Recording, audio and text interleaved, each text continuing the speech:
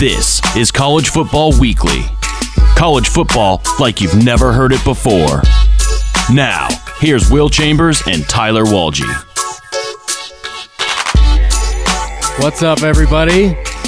Welcome to the show again. To my left, as always, Tyler Walgie, professional bettor. Tyler, what's up? Hello. Doing good? Feeling great. Yeah?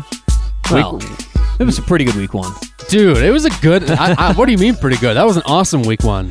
I mean, yeah, it was an awesome week one. It's always good to open things up with all those great games in college football. I did pretty well with my bets. I'm a little sour about Florida State. Yeah, I know you would. We'll get into all that too. Yeah. But I don't know. To me, like you know, this goes back to a couple shows ago, the distinction between week 0 and week 1. That's why this is week 1. And that one, and just having Florida, Miami, and Arizona, Hawaii can't be week 1 because this is week 1 is like a feeling. It's more than just, oh, it's the first week there's college football. It's a feeling. It's that, you know, we had games every single day. You have a Saturday full of them. You know, if you want to watch them all, what I did, what a lot of people do, is I had multiple TVs. I was watching 2 and 3 games at once. That's what week 1 is. Yeah, tell my bank account that, Will. Yeah, well, week 1 was awesome. I feel like we should just start with the headline matchup. Let's dive in. Auburn. Yeah, it was a good one. Oh, man, it was so good. That game, to me, was like everything that makes college football great. You had like an all-time comeback from Auburn. True freshman Bo Nix. What a perfect name for an Auburn kid, too. Bo And did Nix. you see, he's been an Auburn fan his entire life. Yeah, that's like, a pretty cool story. That was cool when they showed him next to Cam Newton, which ironically was the last time Auburn played Oregon. You had Cam Newton winning the national championship, and then he went and jumped up in the stands like Lambeau Leap style, and there's little Bo Nix, little Bo Peep, like right next to him, wearing an Auburn. He's got a Cam Newton jersey on. How cool, man! Can you imagine like growing up, like, you know, you grew up a CU fan, I grew up a Michigan fan. Can you imagine then all of a sudden being the quarterback of that team? It would be so freshman? Unreal. And how then cool would that be? You struggle all first half, and then you lead the charge in the comeback. It was crazy. He struggled mightily in the first half. He looked like a freshman for sure. Yeah, he did. And Oregon did a lot to disrupt that, but I mean, he made some bad decisions there. But overall, very cool story, man. Very cool. For sure. Yeah, Auburn's defense played great. Justin Herbert, unimpressive. I left very unimpressed with him. I didn't think it was necessarily Herbert that looked that bad. I mean, I don't know. So he's the type of QB where when people talk about him, like on TV, the first thing they mention is he's 6'6", and he's got a huge arm, and you know he's got a cannon. And that's, to me, that's not the guy. That's not what you want to hear about him when you're in a big game and the chips are down, right? But I feel like the expectations are so high for him. I mean, if we see quarterbacks in the past who go into the NFL, and let's keep it for quarterbacks who we haven't really seen perform yet, who the Flyers are still out on. But like, I think it happens way too often that the quarterbacks don't really look that elite in college. No one looks like Peyton Manning or Andrew Luck right now, right? Right. But like Jared Stidham, right? He didn't look great last year for Auburn, and he's doing really well with New England. Daniel Jones, yeah, I mean, for sure. He didn't really surprise anyone with Duke, and he's looking. And this is so far still. The Flyers are still out. Exactly. Yeah, you're right though. He's looked sharp. So I think that, you know, the expectations are so high right now. I didn't leave that game going Herbert was the problem. I thought that was just Oregon being classic Oregon. I mean, right. That is just what we've seen this team do. So talented, get off to a good start and just blow it. That's honestly an Oregon/Pac-12 thing. It's a reason the Pac-12 doesn't perform well in these out-of-conference, neutral games, whatever. Yeah, non-conference games. Yeah, no, I agree. I mean, I'm not trying to put it all on Herbert. Like, I don't think they lost because of him. But when you're talking about a guy who's being hyped as like the number 1 overall draft prospect, and I know you said it, like to me, I'm never going to be able to tell if a guy's going to succeed in the NFL because I've been wrong so many times. Sometimes I'm just so sure that a guy's going to be great and he's not, or it's vice versa. But sorry, I don't want to turn this into a quarterback topic, but it's really interesting, and I've thought a lot about this. It's not, look, if it were a science, you know, quarterbacks would be drafted correctly all the time. People miss on quarterbacks every single year. For sure. I mean, Tom Brady went in the 6th round. Exactly. Only like half of first-round quarterbacks ever it's crazy. Like make it to like their 2nd or 3rd contract, right? Yeah, and I think that I think that it just comes down to like mental. You know, like you can't really get inside someone's mind and see how good they want to be, how hard they're going to work. It's so difficult to tell. It's like one of the hardest positions to project for how good these guys are going to be. Yeah, and like Oregon's offense, you know, it's kind of unimaginative. It was like the play calling was a little predictable. They have like a huge offensive line, and usually with the team with like speed on the outside, and the skill positions in a big quarterback and offensive line, that equals a ton of points. Like can you imagine what a guy like Lincoln Riley could do with Oregon's talent? You know what I mean? There's no way that Oregon's only scoring 21 points or whatever if they have like a real offensive mind calling the plays, right? Is Mario Cristobal an offensive guy? No, he's a defensive guy, and their offensive coordinator, I can't remember his name. This is his second year, and people were calling him out last year for this kind of boring, predictable play calling, but they stuck with him. And I do wonder if if that guy's going to stick around as the offensive coordinator, because to me, you give Mario Cristobal like a really, one of these young up and coming offensive coordinators, they could probably light things up. It just seemed to me that as the game went on, Oregon couldn't do anything. I mean, I know we're going to talk about a couple other games, but that seemed to be a theme this weekend where the second half came and some of these offenses just hit a red light and they couldn't do anything. And so it was concerning, I think, that Oregon didn't make the adjustments. And, how much do you put that on Herbert? But I guess, look, if you are touted to be that high, maybe you got to make some plays at the end of the game. Yeah. It's just interesting you say that because, and for those who don't know, what Will and I like to do is not talk a lot about this before the show. So we come on and give our takes, and it's kind of fresh. So I didn't know that's where you were going to go with that, and I hadn't really put too much thought into that. I didn't walk away thinking it was Herbert, but maybe with the expectations you should. Did they score a point? I mean, how much did they score in the fourth quarter? I don't think they did score in the fourth quarter. Because what was the final score? I think they only ended up with 21 points, right? In Auburn. It was 21-6. Yeah, so they scored one touchdown in the third quarter, and that's when it seemed like it was like kind of over. At that point, it was 21-6, and it looked like they were going to run away with it. And then, it came to a screeching halt, and you got to give Auburn's defense a ton of credit. They played awesome, especially against that. I mean, that Oregon offensive line has like 3 guys that are going to be future NFL guys for sure.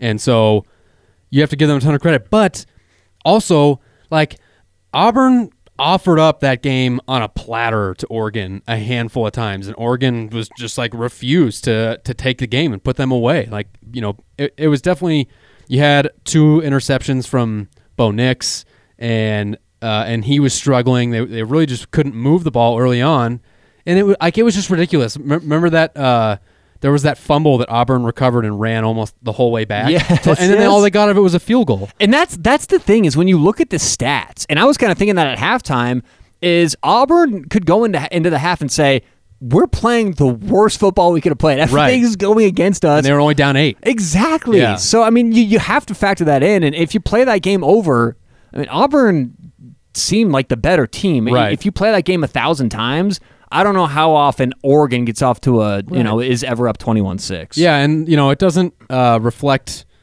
super positive for the Pac-12, but to me it's also not that negative because Auburn's a really good team and Oregon played them so tough. And I'm not even sure that Oregon's the best team in the Pac-12. So I don't think, a lot of times when the Pac-12 loses a non-conference game early, it's the Pac-12 is like the only conference where you're penalized for losing non-conference games, right? Because people already view the Pac-12 as being weak. So if you win the Pac-12 but couldn't beat anyone non-conference, you might not make the playoff, right? If it's down to you and another team. I don't think that was that bad for the Pac-12. No, I don't think it's bad at all. And obviously it would have been better if they'd won, but I don't think it's bad. If Oregon can run the table, that will actually look like, especially if Auburn goes on and is a really good team, that's actually going to be like, okay, that's a good loss. It was early in the season.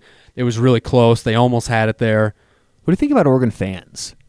I think the better Oregon gets, the more insufferable their fan base is for some reason. I just think they're annoying. I think they're loud. I don't think it's warranted. I think that every winning fan base is annoying. You know what I mean? Like, I don't know. I saw a Twitter poll Oregon, that Oregon fans are just, and look, I don't. For those who will get to know me through this podcast, I'm kind of ruthless with my. I only really care if I have money on it, except if it's my CU Buffs, right? Of course, go Buffs. Big game this weekend. But unless I have money on it, I'm very indifferent, and I hate teams if I'm betting against them. I love them if I'm betting on them, so on and so forth. So when I was watching this game, I wasn't live betting. I thought can you imagine if you hopped in on Auburn at some point, what value that would have presented? Exactly. So this wasn't coming from any point of view, but I just think the Oregon fans, they just rub me the wrong way. Why? Just like on Twitter, you mean? Or like the ones you see on TV or what? All of them. Twitter, TV. Well, I'm going to throw them all into one bucket. So here's what I mean. Here's the thing. No one is ever saying, which fans I hate? Oregon State. You know what I mean? Like, people just don't like the fans of winning teams end up being the most hated, and this is proof. In the I hate offseason, South Alabama fans, I saw Will. Darren Ravel did like a big Twitter poll where they voted on the most hated, the most obnoxious fan base, and it came down to Ohio State and I want to say Alabama. I think it was an SEC team, and what it just proves is that people are tired of winning fans, because when you're a team, if your team is unstoppable, then you can talk all the shit you want on Twitter to people on the streets, whatever. You know what I mean? Like no one ever says, "Gosh, those Rutgers fans, they're the worst." It's because they can't talk shit, so they don't. Except for like maybe a couple obnoxious idiots. But it's weird because Oregon hasn't had like quite the same sustained success. So I don't know they deserve that kind of notoriety that you're giving them as like one of the worst fan bases. But no. I'm not saying they're one of the. Did I say no? That they're one of the right, worst fan bases? But you said you didn't like them. They were obnoxious. Yeah, I just think that comes from winning fan bases. Yeah, I just think that they or the act other like one, they're better than they are. Okay, so that's what. And this is one as a Michigan fan, I see it all the time. Like, you know how much money that Oregon's lost me over the years? Like, they're not a cover team. I think we're finding out why you don't like their fans right now. But no, yeah, I mean, the other one, teams that win, people hate their fans, and then teams that don't win the big one but are constantly being hyped up, people hate those. Like, I see so much hate for Michigan just because, they get a lot of times they're way overhyped in the preseason. It's because they have a ton of talent and they have Jim Harbaugh, who's like a super polarizing coach. You either like him or you hate him. Like, there's nothing in between. No one's indifferent about Jim Harbaugh. They either hate him or they love him. I love Harbaugh. Exactly. and like, perfect example. Obviously, I do too as a Michigan fan, but people don't like that. And with Michigan, it gets into a whole other thing where, I didn't go to school there. I'm a Walmart Wolverine, as they call it, where I'm not, I didn't go to school there yet. I'm still a fan. So I don't have, what I do see a lot, I'll admit it, is that like Michigan fans love to be like, well, your school sucks. Michigan's this great academic program. It's like, well, no one gives a shit about that, man. Like, no one is rooting for. Excuse me, like that's nothing is lamer than when you lose and go, well, our students are smarter and get better grades than you. It's like, well, you lost in the field. So who cares? That's looking for something. That's grasping for stuff. I don't think there's much for sure. There's much there. Right. So Oregon fans. So what do you think? Like, what's the ceiling for Auburn with Bo Nix? Well, this year? Yeah, like what's their ceiling this year? 8 wins. That's it? Yeah. I could see them maybe getting to 9, but I think that what we saw with Bo Nix is that if we're talking ceiling, I'll go 9 wins for ceiling. He's not going to take them to they're probably not going to be Bama with Bo Nix, right? I mean, that kid looks pretty green. He's another quarterback right now. Nothing special. I don't have quarterback ratings for 130, 20 teams, whatever, but I would put Bo Nix in the above average category. Okay. Right now. Yeah. I mean, we're saying right now. And he's young. He definitely, maybe he'll improve throughout the year, but they have a tough schedule. And it's interesting to me that because like Gus Malzahn is like. Did you see how fired up he was getting on the sidelines? Yeah, for sure. He was huffing and puffing, he's man. on, he's been a coach that's always on the hot seat, and it's really interesting to me that he tied his wagon to a true freshman quarterback in a year where if they don't succeed, he's probably getting fired. Do you think if they don't succeed this year, he's getting fired? Because yes. I think that before this decision, the answer was yes. I think that maybe as some sort of weird, and who knows? I mean, he could be out if they don't win. I think it's some sort of weird thing. Maybe if you start a freshman and you go 4, that maybe he has an excuse at the end of the year. Look, we started a true freshman, one more year with this guy. Maybe he's giving himself but I don't know if you risk your career on the chances. That's what I'm saying. It's a big call to say, actually, I'm going to put all my money on this kid. When you talk it, because this is a career move. Right. This is, when it comes down to it, it's just like we say all the time with betting, right? If you really believe something, you put your money up behind it. That's what these coaches tell you every week. When they put the starting lineup out there, this is their job on the line. So, there's no hidden motives, I don't think. Yeah. I think Auburn's going to be pretty good this year, though. All right, so the next one we're going to talk about, the Holy War. So this was one where Tyler and I had a game on the bet board. And, do you want me to do in the background for the Holy War, like some holy noises? Or what are holy noises? I would assume like ohms, like om. Oh, okay. Is that holy? Yeah. He has. Well, we don't have to. Tyler gets the win with this one. So I've been really big on Utah all preseason. I still think they're going to be, I think they're going to be a great team, but I just expected this game to be closer because it is such a fierce rivalry. And it was for 3 quarters. And then Utah's talent just completely took over the game. They win the 4th quarter. They end up covering the spread. I noticed that you just mowed right on past the Tyler won this, and you gave like a half a second credit there, and then you went right on past. Whatever, I gave you the credit. What more do you want? I'm just saying that I can get a little bit of. I just have a feeling that when you get some wins on here, it's all we're going to talk about. It's going to be an hour and a half of Tyler. I swept you last week or something like that. Well, you did sweep me this week because the other one you had. But we'll touch on the Hoyt War again. But yeah, so. Yeah, I mean, that game was awesome. First of all, more games that are rivalries should do this, something that they did in this game between Utah and BYU. Both teams, and obviously you can only do this when they have different colors, they both wore their home jerseys. So it was like... I didn't even notice that. Yeah, That's Utah cool. had the red jerseys, BYU had their blue ones, and it looked awesome. It's almost like the colors just popped, like one of those NFL Color Rush games almost. It looked great. The environment was awesome. BYU, the fans were super into it. It was super close in the first half. Zach Wilson played like a young quarterback at BYU. He struggled. It's a tough place to play, Provo. Well, yeah, but that's home for BYU. Zach Wilson's for BYU. No. I'm just saying in general. Oh, Provo's a tough place to play. Yeah, for sure. And the fans were all out. The first half, yeah, it just went the way that I thought it would go, and then Utah just took over. I mean, good luck scoring on that defense. Their defense is so good. I also don't have up in front of me. What were the turnovers on that game? Do you know off the top of your head? BYU, I think they had 2 interceptions. I can't remember if there were other fumbles or But not. was it a story in the game? I mean, because I don't think it was like a crazy turnover game. No, if I remember correctly. Why don't you get the I'm number pulling up it there? right now. But what I did think was interesting is that Utah, I didn't know this until I was watching the broadcast for the game, that Utah quarterback, Zach Wilson, the BYU quarterback, Zach Wilson, he grew up a Utah fan, and his dad played at Utah. So there's all these great photos. Way. Yeah, his dad in his Utah jersey. That's brutal, man, because now the family, I mean, obviously they're going to support their son. They're being good parents, and they have all their BYU gear on. But in that dad's head in a little bit, he was like, yeah, Utah won. All right. I hate BYU. Look, when we capped this game, I thought this wasn't necessarily about Utah. I still think Utah's overrated, and I think this win actually adds to the fact that Utah is slightly overpriced right now in the market. I think this was more about BYU. We talked about Bronco Mendenhall last week. Actually, you hit Virginia bet right there, Bronco Mendenhall, their head coach. But looking back at this game, Will, turnovers was a pretty big story. BYU turned the ball over 3 times. 3 times. Yeah, okay. Utah didn't have any turnovers. Yeah. I would love to see the last 20 years in college football, the stats when someone turns the ball over 3 times to none. So I don't care whether you're playing at home or not. That makes it very difficult.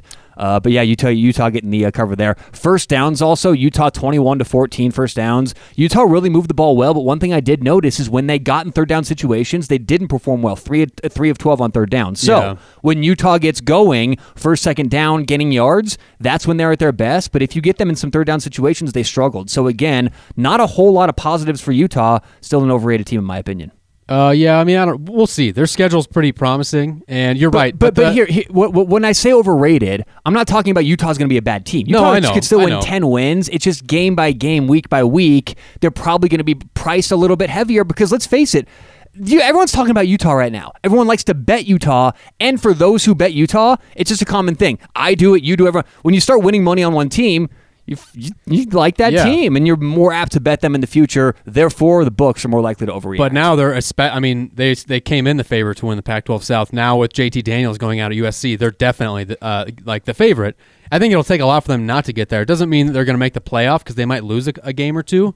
But I'd say right now, I mean, I do wonder what the odds are of them just making the Pac-12 championship game. It's got to be good. Oh, I agree with you 100%, but there's a difference between they're even an overwhelming favorite, even a 3-1 favorite, right? There's a difference between they could win or what's the price on them to win compared to their real percentage of winning. Right. So that's all I'm talking about. It's the value. I think Utah right now, maybe Washington, they look pretty good too. Right there, 1-2 to win the Pac-12. But besides that, Utah is the other team right now in the Pac-12 for sure. All right. How about that Cincy UCLA game?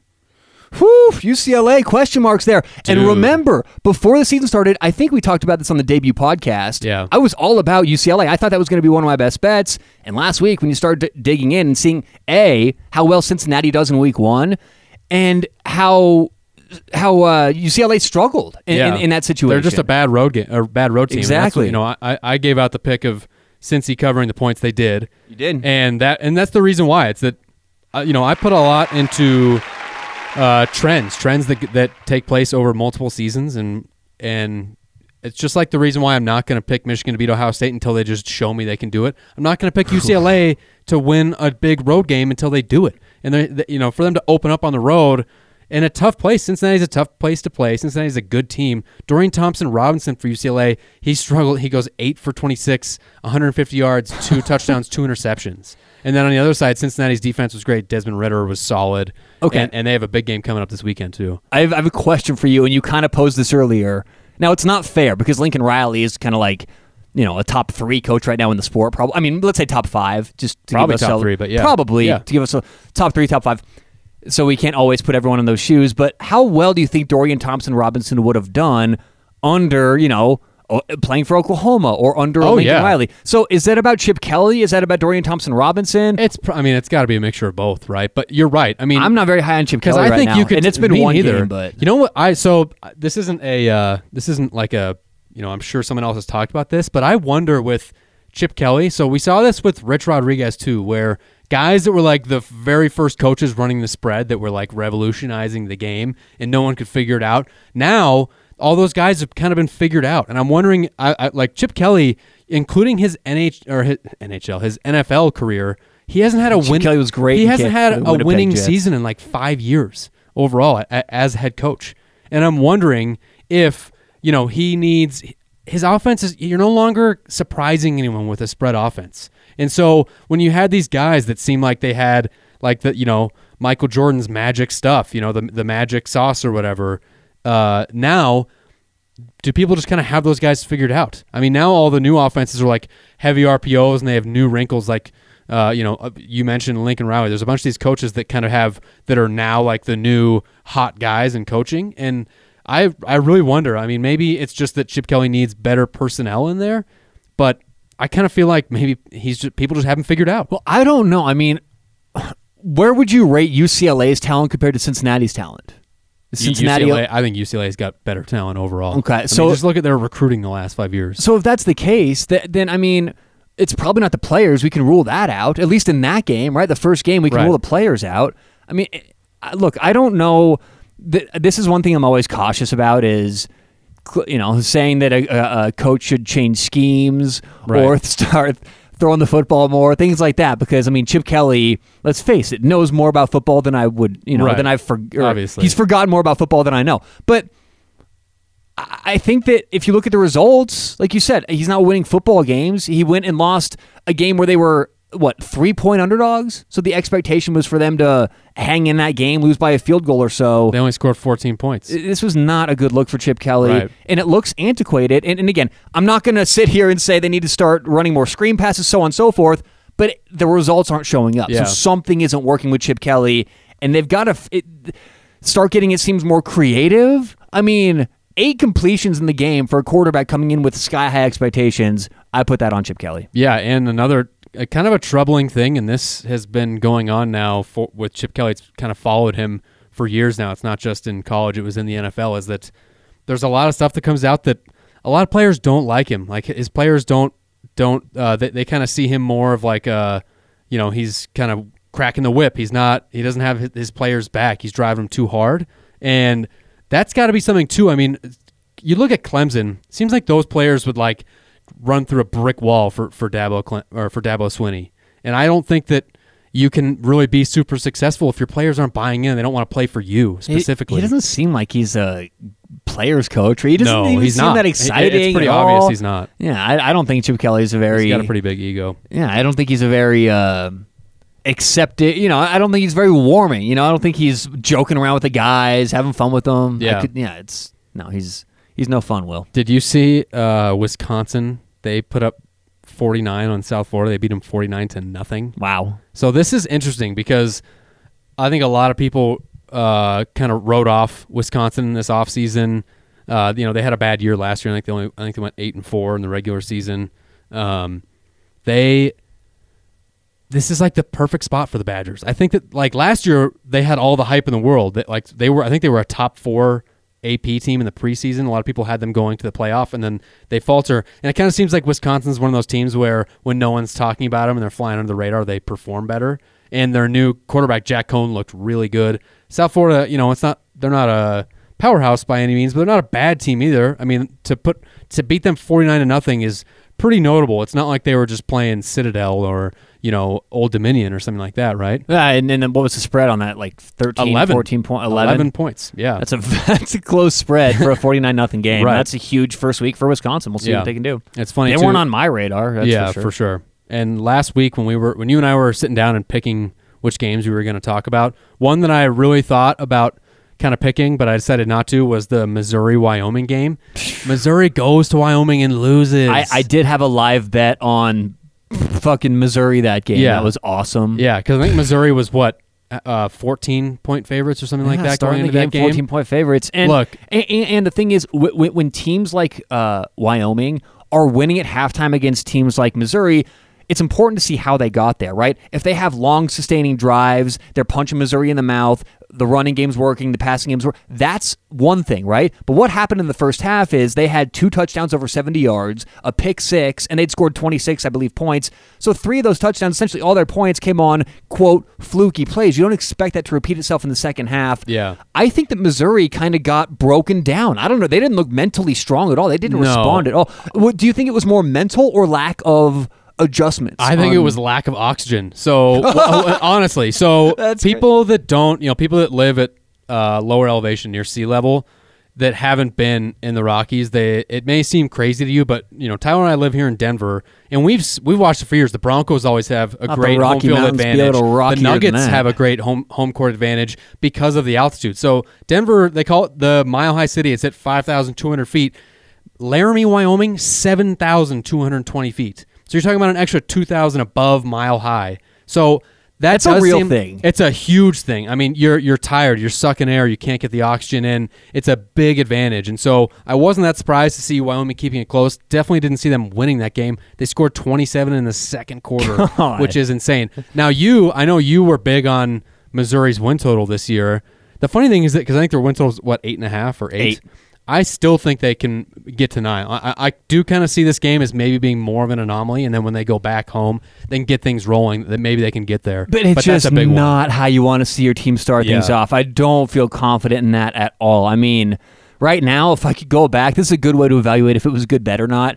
Most of the times, even when you lose a bet, don't take the result. That's a big mistake that people take the result as, what happened. A lot of times, losing bets is the right bet. After seeing that, I am not confident at all in Barry Odom or Kelly Bryant or any of the reasons I made that bet. It's not very promising. And the SEC, I mean, we did talk about Missouri. That's a bad loss. Exactly. Yeah. And we talked about Missouri's schedule being favorable, but we'll see. Well, that was not a good look for Speaking of them. bad SEC losses, this was one that hurt both of us. South Carolina, North Carolina. No! My God, that was... I can't believe it. I mean, I expected...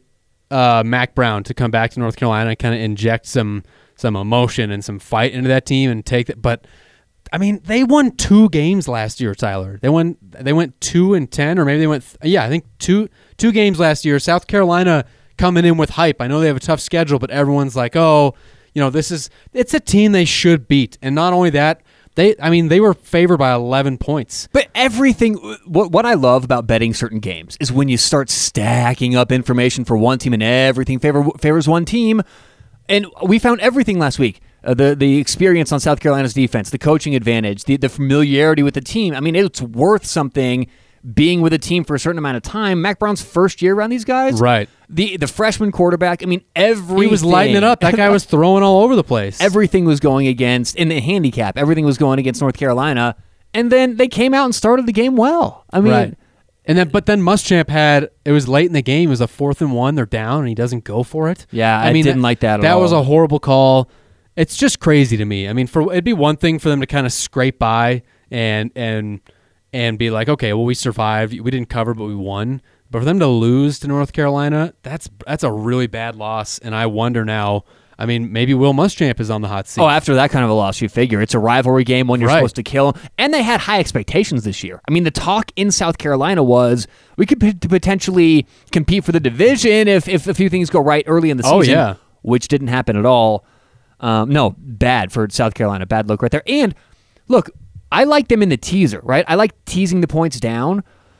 And the reason I like that was because you're going through 7 and 3 key numbers, but everybody in Vegas, across the country, no one was on UNC. Right. Every sharp, every square, everybody on that, who was betting was on South Carolina for that game. And that's what was so frustrating. Probably a big hit for the sports books. The biggest moving line, one of the biggest moving lines in the last 10 years in college football. It opened up at 5. It closed at 11. That's almost moving a touchdown. Yeah. That is crazy, Will. So no one saw this coming, and man, that one was tough. That's a tough one. So we would kind of want to talk, because before we get into these other ones, that one was a tough loss and a bet you don't want to lose, but it doesn't qualify for a bad beat. Bad beats. And so let's go through, because I think you and I maybe see some of these things a little bit different. To me, there's a difference between a bad beat and just a backdoor cover. And so or even a bad loss. Yeah, exactly. And so obviously a lot of this depends just on who you're on, right? If you're betting Auburn, that's a great win, and maybe it's a bad beat for anyone that picked Oregon. To me, I don't think it is a bad beat for Oregon. I think there's a difference. To me, here's the difference. The Stanford-Northwestern game, that's a bad beat. So let me just run through what happened at the end of that game if you didn't see it. So Stanford is playing at home against Northwestern, and they are 6.5, 7-point favorites, depending on where you got it, where you got the number. There is 30 seconds left. The score is 10-7 Stanford, right? So Northwestern is covering. Northwestern has the ball with 30 seconds left. And obviously they're trying to win the game. They don't care about the point spread. But they're down 3, and if you're someone like me who had Northwestern, you're feeling great, and you're saying, okay, well, maybe they win here, maybe they don't. Either way, they're going to cover. And 30 seconds left, Northwestern's got the ball around their own 15-yard line. They drop back to pass. Their right tackle just gets blown by an edge rusher, and Hunter Johnson gets obliterated by 2 guys. Ball pops out, and then so the ball's rolling backwards towards the end zone. There's 2 Northwestern offensive linemen right there. If they even just fall on it, it's a safety. They still cover, because then it's only 5 points. But what happens? No, a Stanford guy lands on the ball in the end zone, gets a touchdown. They win 17-7. That's a bad beat, right? That was tough. Oh, my God. That's an all-time bad beat. Yes. And that's just because it happens on one freak occurrence play. Sack, fumble, recovery, touchdown plays happen very rarely. And so that's a bad beat. But to me, the Auburn, if you're on Oregon, my distinction is I don't think that's a bad beat, because you had the lead and then you just kind of gave it up. I don't think that's quite the same thing. I would actually call the Oregon-Auburn game a bad beat for the Oregon fans, because to me, defining a bad beat is all about percentages and how often does something happen. And the nature of how the Oregon-Auburn game ended was not fluky. So I think that the difference between them being fluky is one thing, but when you look at it, I actually found this, there was an article posted on CBSSportsline.com. I think CBS Sportsline is one of the squarest public sites there is. Just want to put that out there. I don't get a lot of info for them, but they did have a stat on there that was really interesting, and I'll bring it up here in a second. To me, it comes down to the percentage of how often things happen. And if Auburn, I guess let me separate the difference in this. If Auburn were down 6, driving to win, that's not a bad beat, because they knew they needed a touchdown. Auburn was down 1, and the spread was 3.5. So you're expecting them to get a field goal. Here's the stat. In the last 3 years, teams that have the ball in between the 35 and 40-yard line with under a minute left, 44 out of 47 opportunities, they've kicked the field goal to win. Okay. Only 3 out of 47 times a touchdown's been scored. So it's not the fact that they scored a touchdown. It was just a random touchdown. How many 35-yard touchdowns are we going to see through the year? Right. Tens of dozens, Because hundreds. if that pass doesn't go, it's going to be a field goal. It's a the next field kick. goal try. Yeah. And so that's the Okay. And they scored that touchdown with 9 seconds to go in the game. Yeah. So essentially, what you're dealing with is still the possibility of missing the field goal. If you have Oregon, all you're saying is, anything here but a touchdown beats me, which is essentially under a 5% chance of happening. Okay, so maybe you're convincing me on this one. That's why I think that's a bad beat. Maybe it's just because I picked Auburn and had money on that game Sure. that I feel like it wasn't. It was a bad win, you could call it. But if you have a 5% chance to cover, you're right. And in the last 9 seconds that changes, okay, that to me so qualifies maybe that as one's a bad beat. Okay, so what's not a good example for one that's not a bad beat? Well, if you have, and this is just a generic example, if you have a team minus 7.5 and they win by a touchdown, that's not a bad beat. Right, obviously. Unless it happens for sure. kind of strange to like me, that. it's about if it happens on a freak occurrence play or like that where you're expecting a field goal and they get a touchdown. But like that Boise State Florida State game, that's not a bad beat. No, that Florida wasn't a State's bad beat. blowing them out, which obviously we were both heavy on Florida State. We both like them a lot. And then Boise State just starts chipping away and coming back, and they end up winning the game. I'll take the loss there. I had Florida State. It was one of my better bets of the weekend. Unbelievable, and man. It looked like the right play.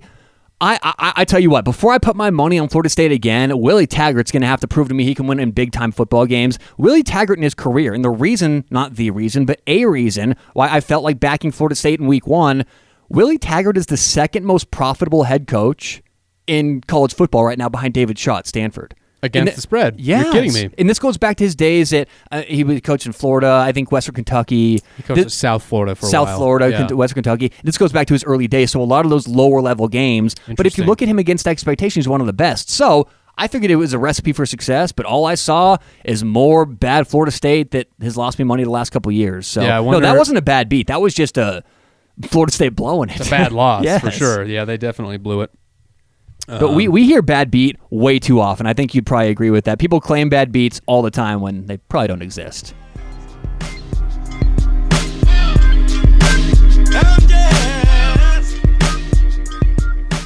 All right. Special thanks to show sponsor Wise Money Sports. Go and check out wisemoneysports.com. The cool thing about these guys, you go there, you check out their portfolio, you're getting picks from multiple sports. I was on one this weekend. It was Everton and Wolves, Tyler? Is that who it was? Wolverhampton Wolves. Over two goals. They ended up, I think there was 4 goals scored in the game. 5. 3-2. Okay, there you go. Even better. So that's just a perfect example. It's not just football. It's not just baseball. It's not just soccer. Multiple sports. You got multiple bettors putting their picks into the portfolio. So you're getting a conglomerate almost of knowledge. So it's really cool. They have lots of different packages you guys can check out. So go to wisemoneysports.com. Join the Wise Money team. Also on Twitter at Wise Money Sports.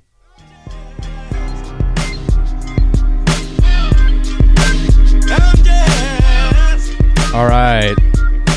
Tyler, are you a stock market guy?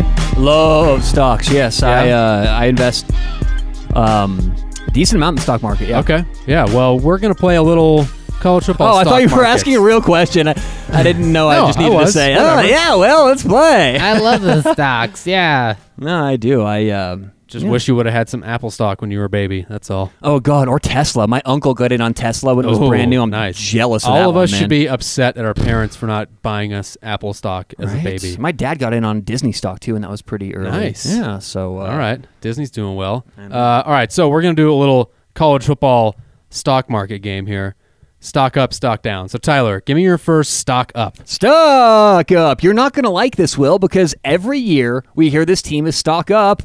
Hook 'em, baby. Hook 'em horns. Oh, no, I'm not. I don't like that. They looked good week 1. Against who? Who did they play, Tyler? Louisiana Tech. Oh, Louisiana is that Tech. why they look good? But no. Louisiana Tech. Here's the thing. Texas brought back the fewest amount of returning starters in the Power 5 in any team in the Power Yeah, 5. they don't have a lot. That is an amazing stat. I thought that Texas, who traditionally performs so bad with Tom Herman as a favorite, would start off slow. So because of how Tom Herman's done as a favorite before, because of all the new faces, Louisiana Tech, I know not a good team, but the spread was 21, and Texas blew that spread out of the water, which is by definition And expectation. early. They were up 21-0, I think, in the first quarter. I have no choice but to say Texas, if anything, is trending up for me right now. We'll see if they're stock down after this week. All right, my first stock up, transfer quarterbacks. So this was a big weekend for transfer quarterbacks.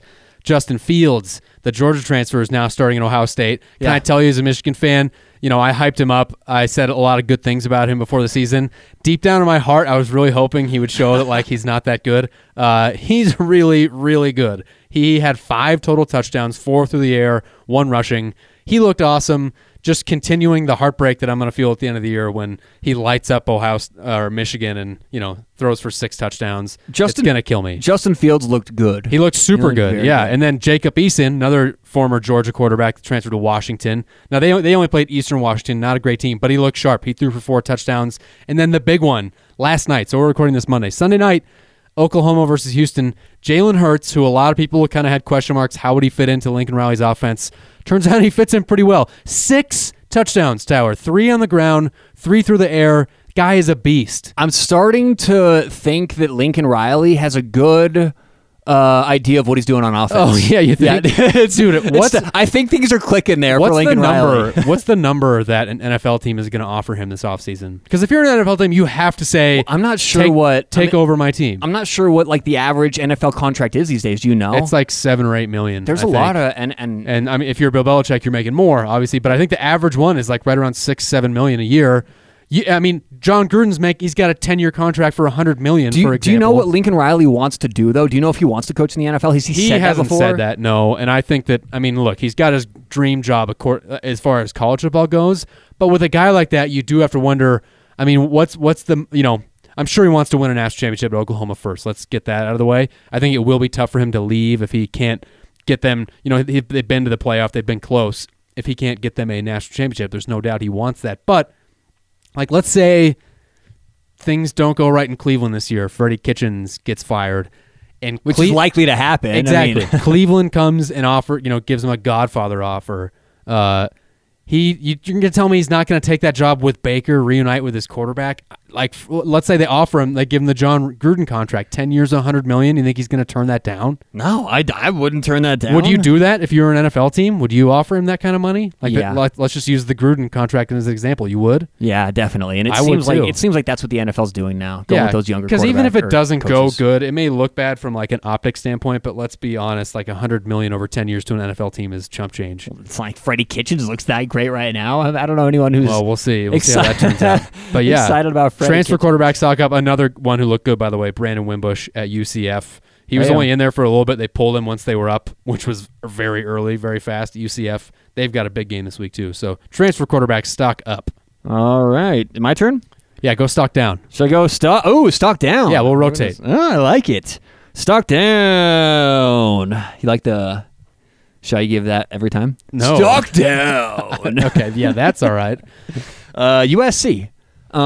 Just because they lost JT Daniels. Yeah, that's sometimes tough. stock up, stock down isn't necessarily in the control of the team. And JT Daniels projected to be on the upper echelon of Pac-12 quarterbacks, out for the year. That's not going to be good for USC, who was projected, at least in my projections, to struggle anyway. So yeah, that one's really tough. But I just kind of thought of this. Does that give Clay Helton an excuse?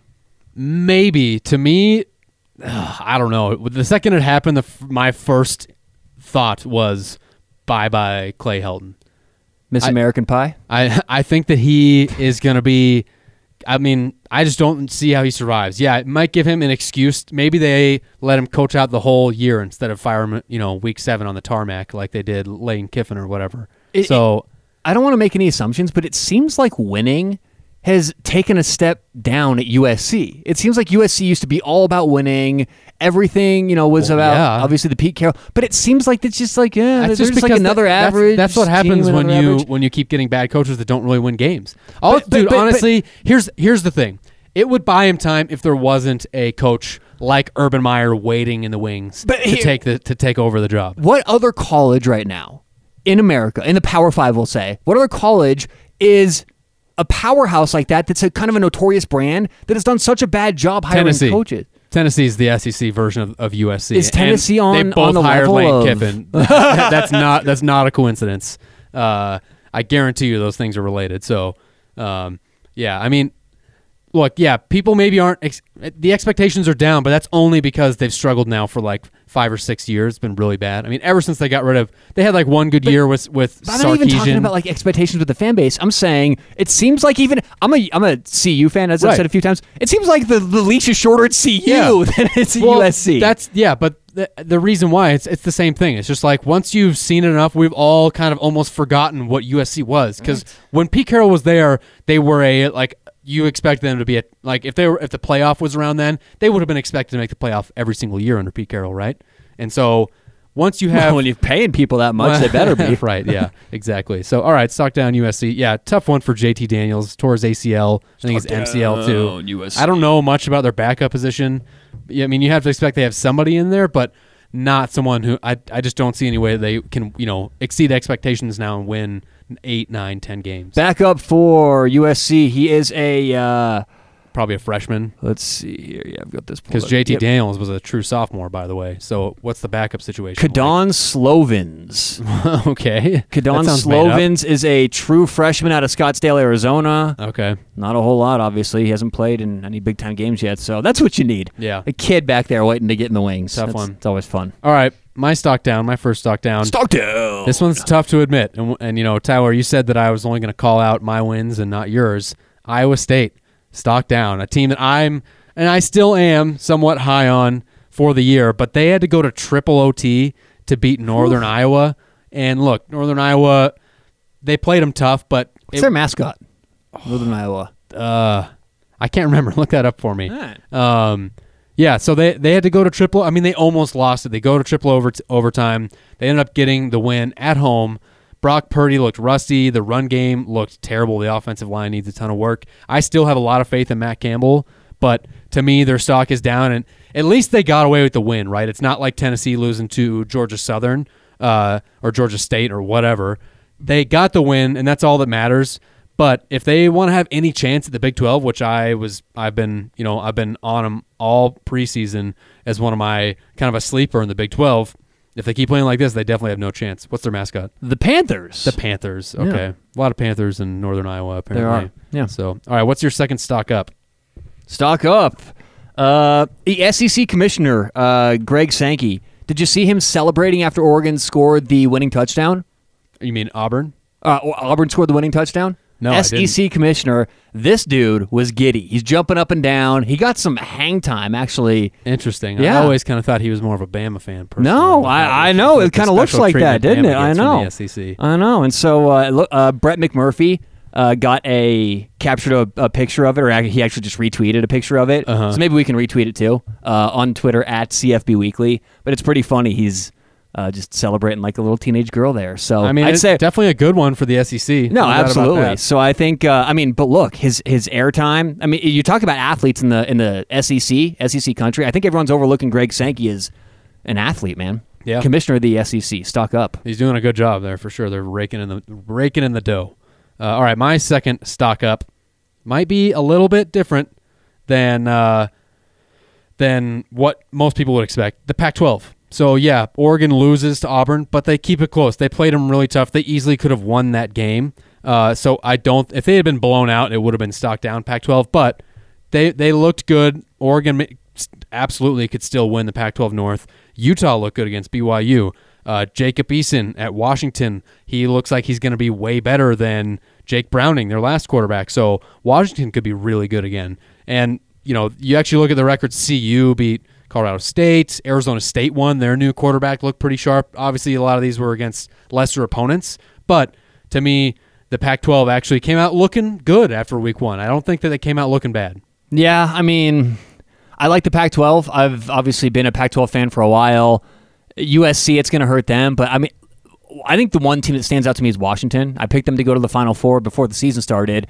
And Jacob Eason, you're exactly right. I mean, he's on a different level. Yeah. Jake Browning, Jake Locker, they haven't had a guy like that in Washington. He's going to take them to the next level, which I think wins them the North, wins them the Pac-12. But yeah, Utah looks great. You mentioned CU. We'll see this weekend when they play Nebraska. But For yeah, sure. no, Pac-12 definitely looking good. Okay. What's your last, your stock down? Start down. It's South Carolina. This is just because I'm sour. I had to get one more shot in at him. Jake Bentley looked awful. Yeah, he looked looked like really he'd never bad. thrown a pass before in college. Look, I understand the defense is going to do things to adjust. You gotta throw the football, get rid of it. Look, I understand if you're a freshman, right? Standing in the pocket, getting happy feet, holding on to the football too long. Jake Bentley was supposed to be the key on offense, right? One of the pieces that was going to help them get to that level, and he looked awful. He looked confused. He looked lost.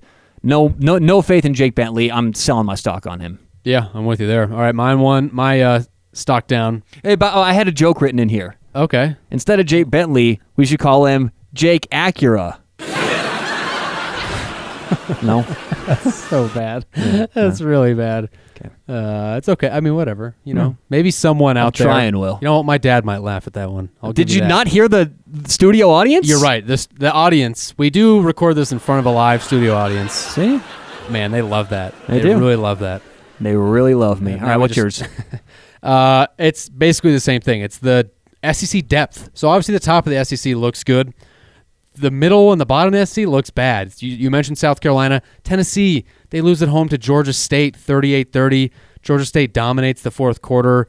Jeremy Pruitt, I know Tennessee's been just turning over coaches left and right, but he's going to be on the hot seat. They have to figure out a way to turn that around. You can't lose to a team like Georgia State. I think Georgia State only won 3 or 4 games last year in I think they're a Conference USA team, already a bad Group of 5 conference.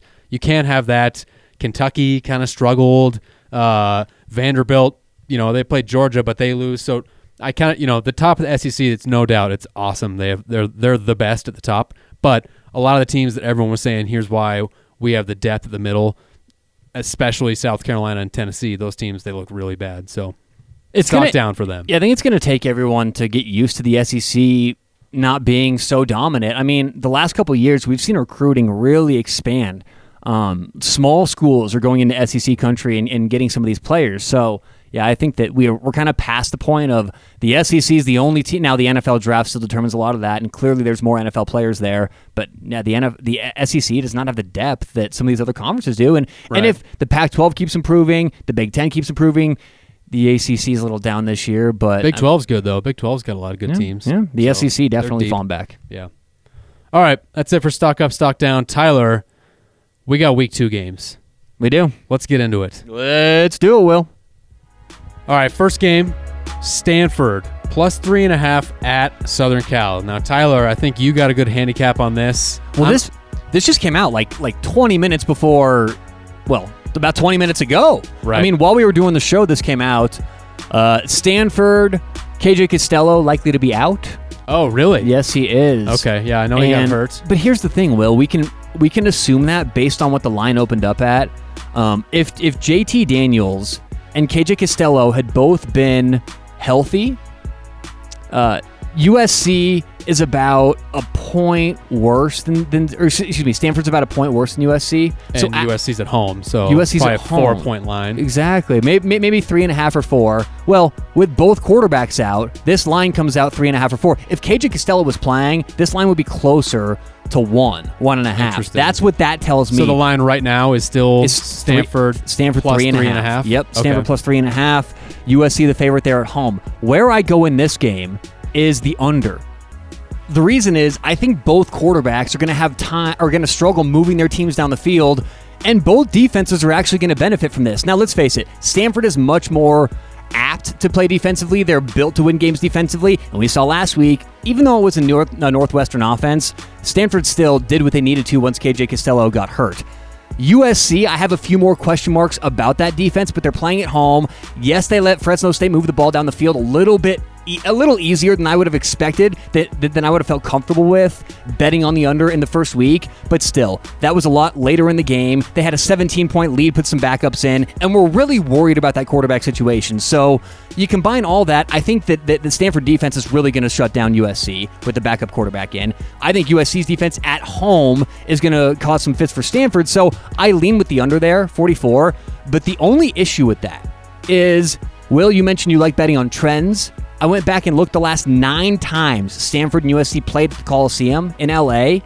The under is 1-8. If the over-under would have been 44 games. Wow. The under's 1-8 in those games. And so they score a lot of points, these two teams in LA, historically. So I don't love bucking a trend like that. But you got both quarterbacks out. Exactly. So if there's going to be a time to do it, now it's probably it, right? Exactly, yeah. So overwhelming towards the under there. It's just that one stat that scares me. So look, what I want to do is when we give games out, it's fair to let everyone know the pros and the cons. That's what's keeping me off from loving this game, but I still lean the under. What do you think about that? Because both starting quarterbacks are out. I think both offensive coaching staffs are going to approach this game more conservatively. You're going to get more runs, especially from USC. Yeah, the only thing... Yeah, I mean, I agree with both quarterbacks out, but you also have to guess that like the sharps kind of or the books kind of adjusted for that, right? Yes, and it's fair to note that it opened up at 43.5, and in the first 15 minutes, it's already gone to 44. So some money coming in on the over early. So because you have to expect still, I mean, we know with USC, obviously they're flush with talent, and so if their backup quarterback has a good game, maybe they can score 28. 25, 24, 28 points, and then all you need from from Stanford there is to get to 17 or whatever, and boom, the over's there. So I agree with you. I mean, look, I'm not going to... One thing I hate to do, and I do this a lot when I make picks, is I don't make the pick where I feel like I'm going to look the most stupid if it loses. You know what I mean? So if you bet the over in this game with two brand new quarterbacks and the under just crushes, it goes way under, then you end up feeling extra stupid, right? And I hate... it goes similar with bucking the trend, but you'd feel much more comfortable betting the under and then having it go over, right? Than betting the over. I don't know, Will. I'm wary with this advice we're giving out because usually it's those games where you are on edge where you win money. It's those games, and that's the thing. Is I know what you're saying, and you don't want to take it where you go, God, I feel like an idiot. This is strictly an ego thing, yeah. So it's like I'd feel a lot better with myself if I bet the under, knowing both the quarterbacks are out and they go over because it's unexpected, than if you go, well, everyone's going, and then all of a sudden it's a 10-7 game, and you go, man, I feel so stupid. And I do lean under there for sure. So okay. yeah, I like that. I guess if I was gonna bet this game, I'd probably take USC at home to cover those points, just because I have more faith. I don't know a lot about Stanford's backup quarterback. I do have faith that USC has, at the very least, a lot of quarterback talent there behind them. That guy Slovin you were talking about, it sounds like he's from Ukraine or something. My guess that he's probably pretty good if USC recruited him as a quarterback. Historically, they always have good quarterbacks. So I guess I'd pick USC there, but I don't love that bet. Yeah, I mean, I agree with you. You have to give him the nod because USC's historical quarterback advantage, definitely, but we just don't know about either guy yet. You're right. So. Honestly, yeah, I mean, you're right. What we do know is both quarterbacks are out, so the under is a good pick there. All right, next up, Cincinnati, who we picked last week. Obviously, they come off the win against UCLA at home. Now they're on the road, 17-point dogs to Ohio State. Over-under here is 55 points, by the way. So since he comes off the win at UCLA, Luke Fickell now, he goes back home to Columbus for the first time coaching against them since he was an interim head coach for the Buckeyes. Cincinnati's strength is their defense, and they will be tested greatly against Justin Fields and the Buckeyes' explosive offense. We saw Ohio State jump to a ridiculous 28-0 lead in the first quarter against FAU, and then let off the gas. Now, Cincinnati no doubt has a much, much better defense than the Owls of Florida Atlantic, but Ryan Day has proven he's one of the best at game planning for a new defense and scoring early. So I see the Buckeyes getting out to an early lead and then maybe letting off the gas again. Ryan Day is not going to want to keep his foot on the gas and embarrass a Buckeye great like Luke Fickell. Also, when you look at Ohio State, one of their bigger question marks is depth at quarterback. So when they get up early in games, I think they're going to rest Justin Fields, go with the quarterback. To me, this game screams backdoor cover for the Bearcats. So what I want to look at, now the first half line hasn't come out yet. They are 17-point favorites, so I would expect that first half line to be right around 9.5 or 10. I would look at taking Ohio State to cover the first half spread, and then maybe Cincinnati to cover the backdoor for the total.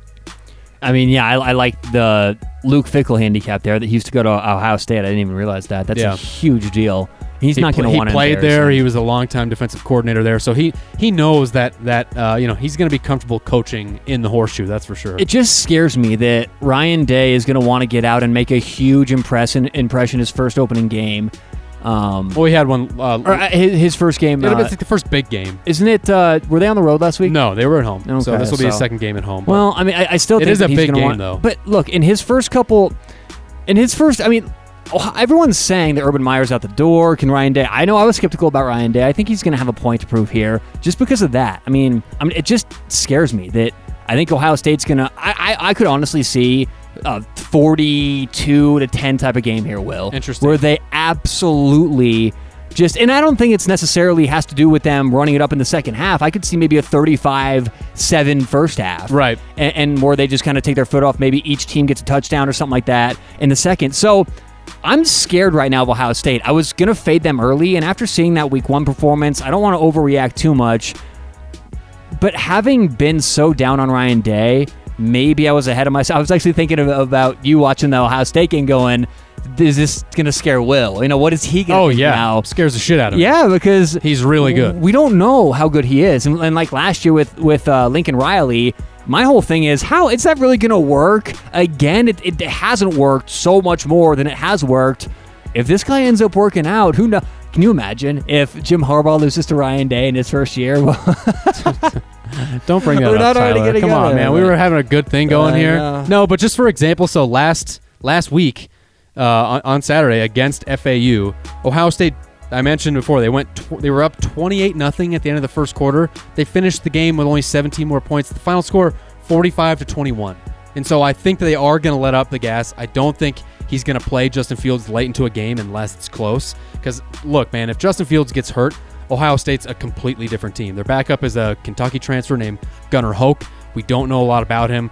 What we can say for sure is that he's not Justin Fields. And so I see this as being a textbook backdoor cover. So what I will do is I'm gonna give both bets here. I really like Ohio State first half line, depending on where it's at. Don't go over 11, but I expect it to be right around 9.5 or 10. Take that, and then Cincinnati plus 17 for the game. The reason why I like that bet is there's really not a high percentage chance you're going to lose both. Right. Right. I mean, right now. Yeah. I mean, how is Ohio? I mean, I guess maybe Ohio State.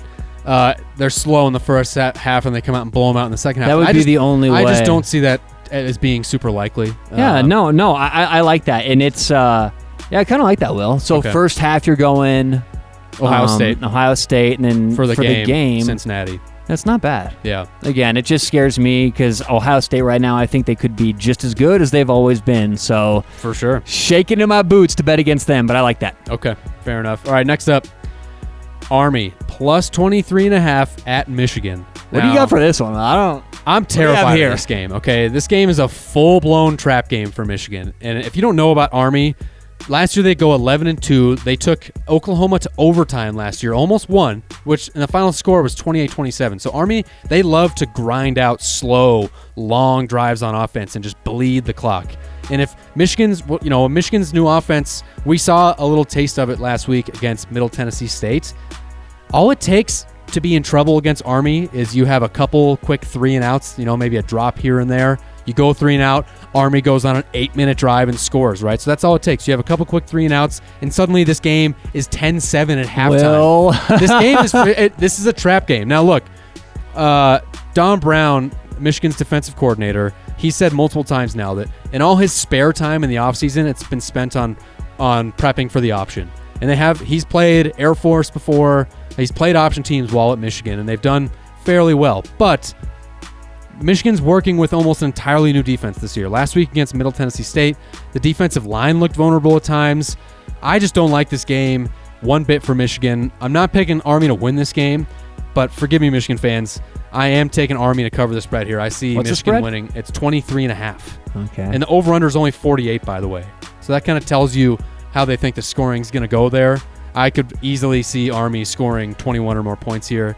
And if Michigan doesn't, if things aren't smooth and clicking on offense, I'm telling you, man, things can get out of hand when you play Army. All it takes is a couple bad possessions, and all of a sudden things are in scary upset territory. So the over-under is 44? 48. 48. Wow. Yeah. Okay. And by the way, I just want to mention, we're getting out these lines. Today is Monday. We're recording this. Well, we haven't seen the Notre Dame-Louisville game, which is going to be played tonight. So we don't have anything on that. But these lines will move. So if you're listening to this on Thursday or Friday and the line is different, you have to be careful with how these lines move, right? If I'm giving you Army plus 23.5 and that line dips down to 20, maybe we're talking a different thing here. If it goes up, then great, go with it. But these lines are subject to change. Just wanted to say that. Good stuff. Well, it's important to buy early, too. So I'd recommend listen early, get these games early, and get the best prices. Yeah, we've seen some line movement already. So for our next game, Texas A&M at Clemson, it opened up 17 points. Now it's already 18.5 in favor of Clemson. So the over-under here is 59.5. This is going to be one of the biggest games of the year. Last year, these teams played, and A&M took Clemson down to the wire. The Tigers ended up winning 28-26. And I think that helps this year because the Aggies aren't going to be scared or intimidated by big bad Clemson. They know they can play with them. And the Aggies, I think, have a top 10 defense. Jimbo Fisher is one of the best big game coaches in the whole nation. And not only that, he has a ton of experience against Dabo Swinney and Clemson from his time in the ACC when he was head coach of Florida State. Kellen Mond for Texas A&M, he looked great last week. Now, it was just a tune-up game against Texas State, but he looked good. And then you look at the other side, Trevor Lawrence, a Heisman favorite for Clemson. He struggled against Georgia Tech. He didn't look good. Travis Etienne, the running back, was doing the heavy lifting. Clemson's at home and rightfully a double-digit favorite, but 18 points is definitely a lot. I don't always love picking against Clemson, and this is probably going to be one of the smallest point spreads Clemson gets all year. They're probably going to be 20 or more point spreads the whole rest of the year. But I think A&M keeps it close, maybe even upsets them, honestly. I think this could be an upset game for Clemson. Big time. I look at the same information you just presented and go the other way. Really? I think the close game last year helps Clemson because that's essentially waking them up, right? It's like Mike Tyson always used to say he needed to get punched once, right? If he was going to play, box his best. I think that punch last year got to Clemson. All they're going to be talking about this week is, look what happened last year. They could have upset us. We're not going to let that happen again this year. It's in Death Valley, and it's a little motivational piece. Did you see that yesterday on Sunday, Texas A&M, I don't remember his name, but I think they're starting safety or starting cornerback. One of the defenders came out and guaranteed the win. Oh, no, he didn't. Guaranteed the win. I hate it when players do that. I know, I do too. Why do you do that? I'm not a big fan of bulletin board material, but why even say something like that? Why really even? Dumb. You're going on the road. It was a close game last year. And if there's one rule, you kind of mentioned this, Will. I have actually 2 rules in college football. It's the same rule in the NFL. Don't bet against Nick Saban. Don't bet against Dabo Swinney, and I don't bet against Bill Belichick. I know that seems square, but I just don't do it. I just put my money away, tuck it in my pocket. So I would like to argue here and take Clemson. That's so many points. Texas A&M's a good team. I'm not confident to make that a bet, but if I had to, I think that Clemson, there's a good chance they blow A&M out here, man. Yeah, they only have like 2 or 3 games on their schedule they can even really get excited for. And right. This is the biggest one. There's no doubt. So you could say that, okay, this is the only game they have to get motivated for. But the thing that I look at too is that it's been a long time since anyone has been a repeat champion in college football, and Alabama is the most recent team to do it. There's a reason why when Ohio State won that championship in 2015, they came back loaded the next year, and they ended up losing a couple games. I do think it's hard to motivate a bunch of 18 to 21-year-old kids to stay motivated when they've already made it to the top. Now, maybe Dabo is better at this. Obviously, we've seen them, be really good year after year. But early on in the year, I do wonder if they're going to have the same kind of just excitement and fire for this game and a want to win like Texas A&M will. I don't remember this, but last year, wasn't Texas A&M unranked when they played? Yeah, I think they were. Texas A&M's 13th this year. Well, Texas A&M was a, they were a bad team before Jimbo Fisher got there. Sure. And then I think they only won 5 or 6 games last year, but he turned them around quickly. Regardless of how intrinsically good they are, that number by the team helps those kids get excited, right? So when you're Clemson playing unranked Texas A&M, that's so much different than playing 13th ranked A&M. So I think that may help a little bit more. Maybe. I don't know. To Dabo, me, it's just man. Hasn't Dabo done really well in his career when he's been a heavy favorite? I don't know about that. They've only been really heavy favorites for the last few years, and in a lot of those games, they're heavy favorites against, when Virginia was bad or some of these lower ACC teams. So I do wonder, I'm not sure about what his record against the spread when he's favored is, but what I will say is that 18.5 points, and this number could even go up potentially, is a lot of points between 2 teams, and I think Texas A&M is a top 15 team. I'm not sure that their record will show at the end of the year because they play such a tough schedule. That's a lot of points, especially for 2 teams that played a very close game last year. Oh, Will.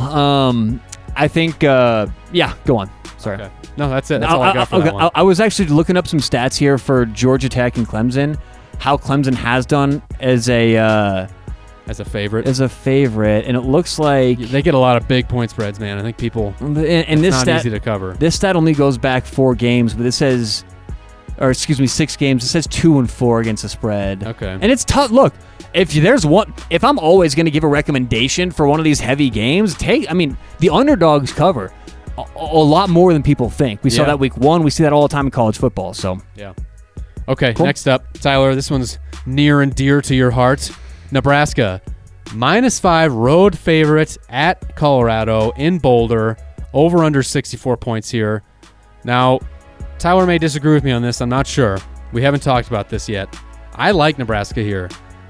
I'm always a little hesitant to pick a road favorite, But one thing I saw in that Colorado State game from Friday in week 1 is that I don't like CU's defense very much. Mel Tucker may be a defensive guy, their head coach, but they gave up some points to CSU last week, a team that doesn't have nearly the offensive firepower that the Huskers do.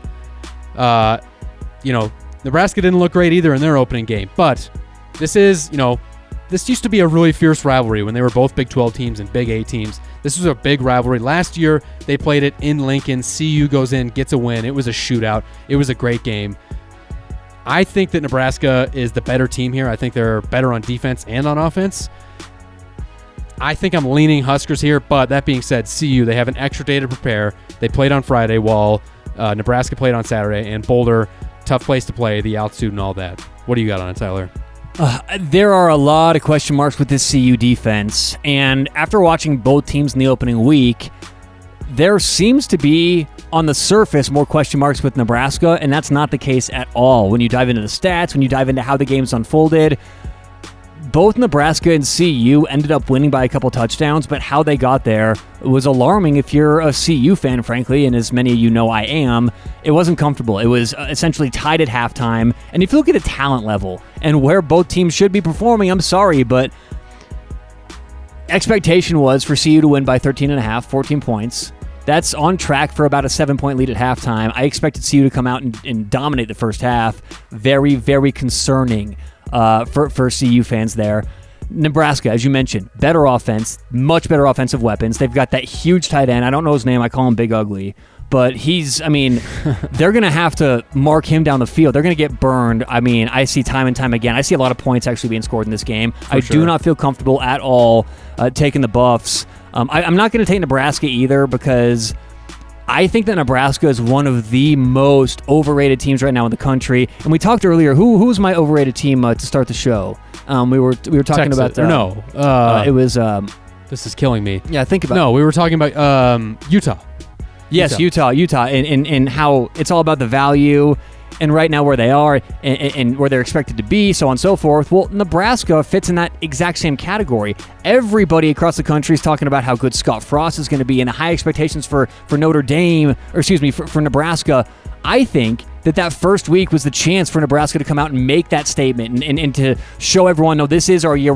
And it looked just like last season, if you ask me, where Nebraska won 4 games all year. I don't see them taking that huge step. I think everyone's waiting for Nebraska to be good. And I'm not stock up on CU. I'm not saying they look great in the first week either, but I'm not going to bet on Nebraska. That's certainly the case. If I had to lean one way, it would be with the over here. But it is worth noting that heavy money, conglomerate-type money, millions of dollars came in the moment this game opened up. It opened up 7.5 in favor of Nebraska being the favorite. That got bet down to 4.5 quickly. So that often tells me where the smart money is going, but that doesn't always guarantee a win. Look what happened last week. South Carolina moved sharp because all the smart money came in on them, and they ended up losing in embarrassing fashion. So the smart early money on Colorado doesn't mean much, though, once the game's played, but I would lean over here. And the over there is 64, by the way. Yes, it is. So, yeah, I like that. I think a lot of points are going to be scored for sure. But, this is just going to be – I'm excited to watch this game. I think that Steven Montez and Laviska Shenault can probably feast on some of these Nebraska corners. But Nebraska, I like their quarterback more, Adrian Martinez. He's a stud. They have a slot receiver who is deadly. You really got to watch out for that guy. So the over 64 is probably where I'm leaning here too. Yeah, there's going to be a lot of points. Boulder's going to be very excited for this game. They haven't had a Nebraska game in Boulder in a long time. So I've seen all over Twitter, Nebraska fans are talking about a Boulder takeover. They've been trying to buy up CU tickets, and I saw CU came out with something. They're trying to keep all the tickets. I think that you could see a third of the stadium in red. I think there's going to be a lot of They have some of the best fans in the world. They travel really well. They travel to far places. What else is there to do in Lincoln? Exactly. Why do you think they're such good fans? Well, corn. There's corn. All right. Don't get me started on corn, Will. Last but not least, this is the game day game. This is the biggest matchup of the weekend, in my opinion. Not so fast. LSU versus Texas. This game is in Austin. LSU, another road favorite here. They're favored by 4.5 points. This is the first time game day's been in Austin in 10 years, by the way. That's insane. Now, I'm a fan of Tom Herman. I'm a fan of Sam Ehlinger, Colin Johnson, and the overall direction that Texas is heading in. I really think that he's the right hire and the right guy for the job, but I am down on them this year relative to the hype they're receiving, kind of like what you said about Utah and Nebraska. I still think they're a very good team, but relative to the hype they're getting, I don't think Texas is back, so to speak. So Texas is back, Will. I know that Herman has been recruiting like a monster, but I don't like that they have only 8 starters returning overall, and especially just 3 on the defense. And they had a very good defense last year. They only bring back 3. They're not great at making explosive plays on offense either. This is a crazy number. Last year, they had 0 plays of more than 40 yards all season long. That's insane. Even against the cupcake teams they were playing. 0 plays, 40 yards or longer. They're more of a power run, kind of grinded out team. And then Sam Ehlinger makes the big throws here and there. I do like him a lot. But meanwhile, for LSU, they bring back 16 starters, 8 on each side of the ball. The defense under Dave Aranda is just going to be more of what we've come to expect from LSU, which is one of the best defenses in the entire nation. But the defense isn't the reason why I'm so high on LSU this year. It's the offense. They're huge up front on the offensive line. Joe Burrow is back in his second year under center for the Tigers, and one of my favorite coaching additions across the whole country this offseason was they bring in this guy, Joe Brady, to be the passing coordinator. He was an offensive assistant for the New Orleans Saints previously, and apparently when Coach O came calling with a $500,000 offer, Sean Payton was pissed off about losing this guy, Joe Brady. Really? Yes. And I think he gives LSU's offense a new wrinkle that we've never seen in them before. You know, traditionally they've been a power run team, and the passing game has been kind of vanilla. Now I think you're going to see a lot more of that. We saw it a little bit in their opener, which was against a cupcake team, but Joe Burrow had, I think, 5 touchdown passes in the first half. So I will admit, I hate picking against Herman as an underdog. He's one of the best underdog coaches in the country, especially at home. But I just don't see how Texas is going to hold LSU to less than 28 points. And I'm not sure if the Longhorns can match that. I like LSU -4, and I love the over. The over for this game is just 51.5. So I like LSU and the over there. I definitely side with LSU in this game. You did mention Tom Herman as an underdog, how well he does. He's really good. Especially when those games are at home. I'm very scared to fade that, but I think this is the game where you see Texas's youth and inexperience come into play. I mentioned earlier they're the least talented team in the all Power 5 in terms of returning players on their team.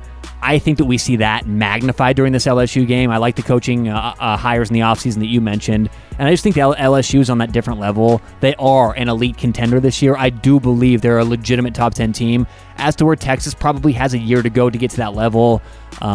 Scary stat, though, to go against with Tom Herman. Yeah, and I love Sam Ehlinger. I mean, that dude is a baller. He's so much fun to watch. A lot of times, like, the game is just on his shoulders, and he does really well with it. I just think that this LSU defense is going to feast on their offensive line and keep them from running the ball. What did you get for a line?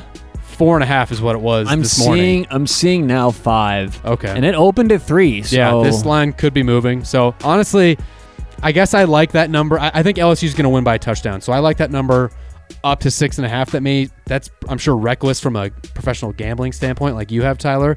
But I think LSU wins by a touchdown, and I wonder if the under-over is going to move as well, because I think they're going to go over 51.5. You know, not to get too conceptual here, but that's a widely debated point in football. Now, it's always about the half points, but it's crazy how much value, and like you said, 6.5, obviously, working around key numbers, it's crazy how much value there really is in between 6.5 and 7 compared to a 5.5 and 6. Oh, yeah. It's insane. It's huge. Yeah. So while half points do matter, you know, if you think it's going to be, if you're projecting it to be a huge blowout, you know, maybe it is worth it, but it's just tough, I think, that for some people when you could get it at 3, like the CU game, when I saw that open at 7.5, and then when I, go to the books and it's 4.5, right, it's an automatic no play. Yeah. Well, I'm excited for this LSU Texas game.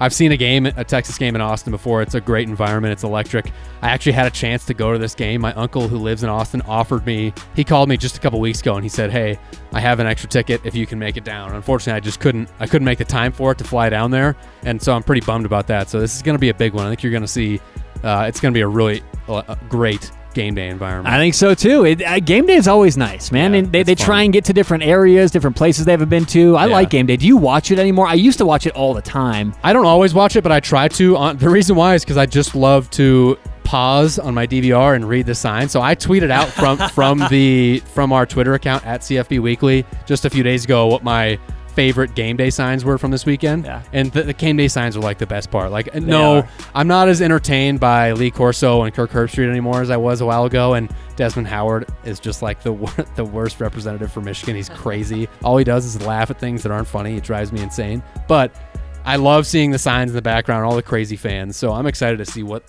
they have in store for Austin. I do have one more bet that I can get out there. Okay, what do you got? It is, and I don't know the line yet, but Utah is a 23-point favorite hosting Northern Illinois. Northern Illinois has gotten a lot of public money the last couple of years. People seem to like taking them as an underdog. And Utah, even though I am fading them overall, I like them in the first half to come out, make a statement at home. Should open up around 13.5, maybe 14 with the 23. I don't see it being above 14. 14.5 or above, I don't like it. But if you can get it 2 touchdowns or less, I like Utah first half this weekend against Northern Illinois with the spread. Sweet. All right, Will? That's it, man. All right. That's the show for week 2.